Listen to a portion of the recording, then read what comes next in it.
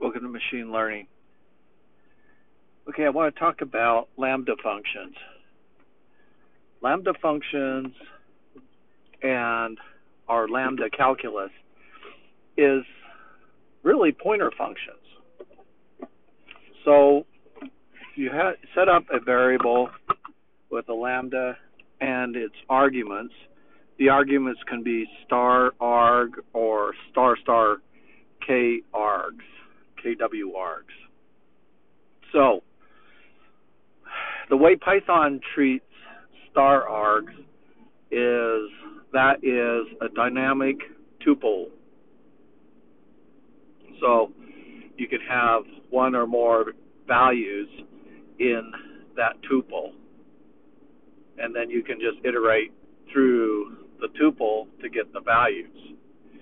Star kw args is a dictionary with a JSON string that builds a key value pair, and then you can iterate through the items in that dictionary using an iterator. And then when you're dealing with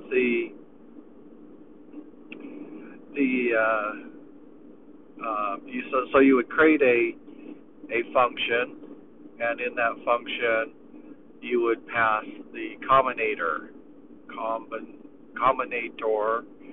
and the combinator would be the so you have a definition for y or your lambda, and it's the lambda and then its arguments, and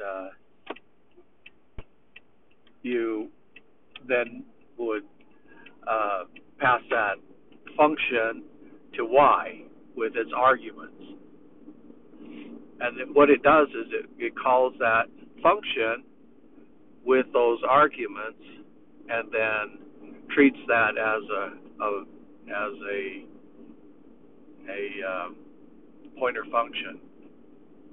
Now, why would you go through the process of doing the lambda calculus? Well, the reason why you would do that is it allows for a tighter notation of the formula. And so you can do fairly complex equations or functions in one line of code through the lambda calculus. So it almost acts like a decorator. Decorators conceal complexity and allow for notation for wrapping a particular API, and that wrapping effect hides the complexity and allows for reuse of code. So example of a decorator would be a check for alphanumeric on the input parameters. It may be a check for required parameters. It may be a check for email, valid email. It may be a check for valid phone number. So decorators also are used with security to verify that the user has permission to access the data. So why using pointer functions? Well, you can then create a complex lambda equation, which is composed of a series of lambda functions. Now, what is a lambda function? It's an anonymous function. It doesn't have a name. And usually you don't want to assign the lambda function to a variable, because it should remain anonymous and usage should be on the same line. Now, lambda functions can call other functions within the lambda function, but again, it's this desire to create a mathematical-like notation for programming. And as I've talked about a couple days ago, the desire to build things through functional programming where the function usage of predefined code or libraries of code or even your own custom code where you have a single input and a single output and the parameters do not change, or in other words, they are immutable during the execution of that code. So it makes for easier testability and usage in parallel computing cycles.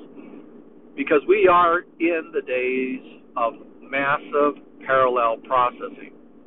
We don't use machines with one core anymore. We use machines with 60 core, 120 core, 256 core, machines that have a lot of CPUs, and we can task those CPUs with our Python programming language and through the usage of functional programming.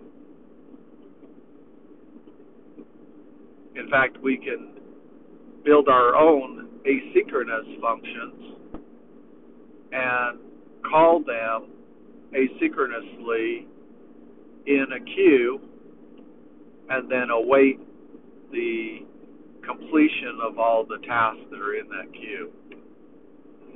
That's really nice when it comes to microservices because you might have 20 microservices running at the same time and then have some sort of continuation that occurs after all the microservices are completed. Now, what do you do if a microservice fails during its process? Well, you can intercept that and maybe continue on and record that failure. Not sure I like that philosophy. I've seen it used in a company I worked for, and their philosophy there was that that particular microservice may not be critical to the overall scheme or processes of microservices completing, which is interesting. If that were true, then maybe one microservice is updating the clock, another one's updating the temperature, another one's doing something else. And do you stop the whole process just because your clock didn't update? Maybe you don't care. Maybe the temperature and other processes continue. So there is this kind of strange world of microservices where things may err but don't stop the overall transaction from occurring. Well, going back to Y calculus or lambda calculus, it has a real tight notation. Like, for example, if you were to do a lambda function and you would pass in lambda x and then it returned x star 2, which means raised to the second power, then the lambda notation would just be y dot x2, suggesting that it was raised to the second power. Well, in some ways, I look at lambda calculus and I think of it as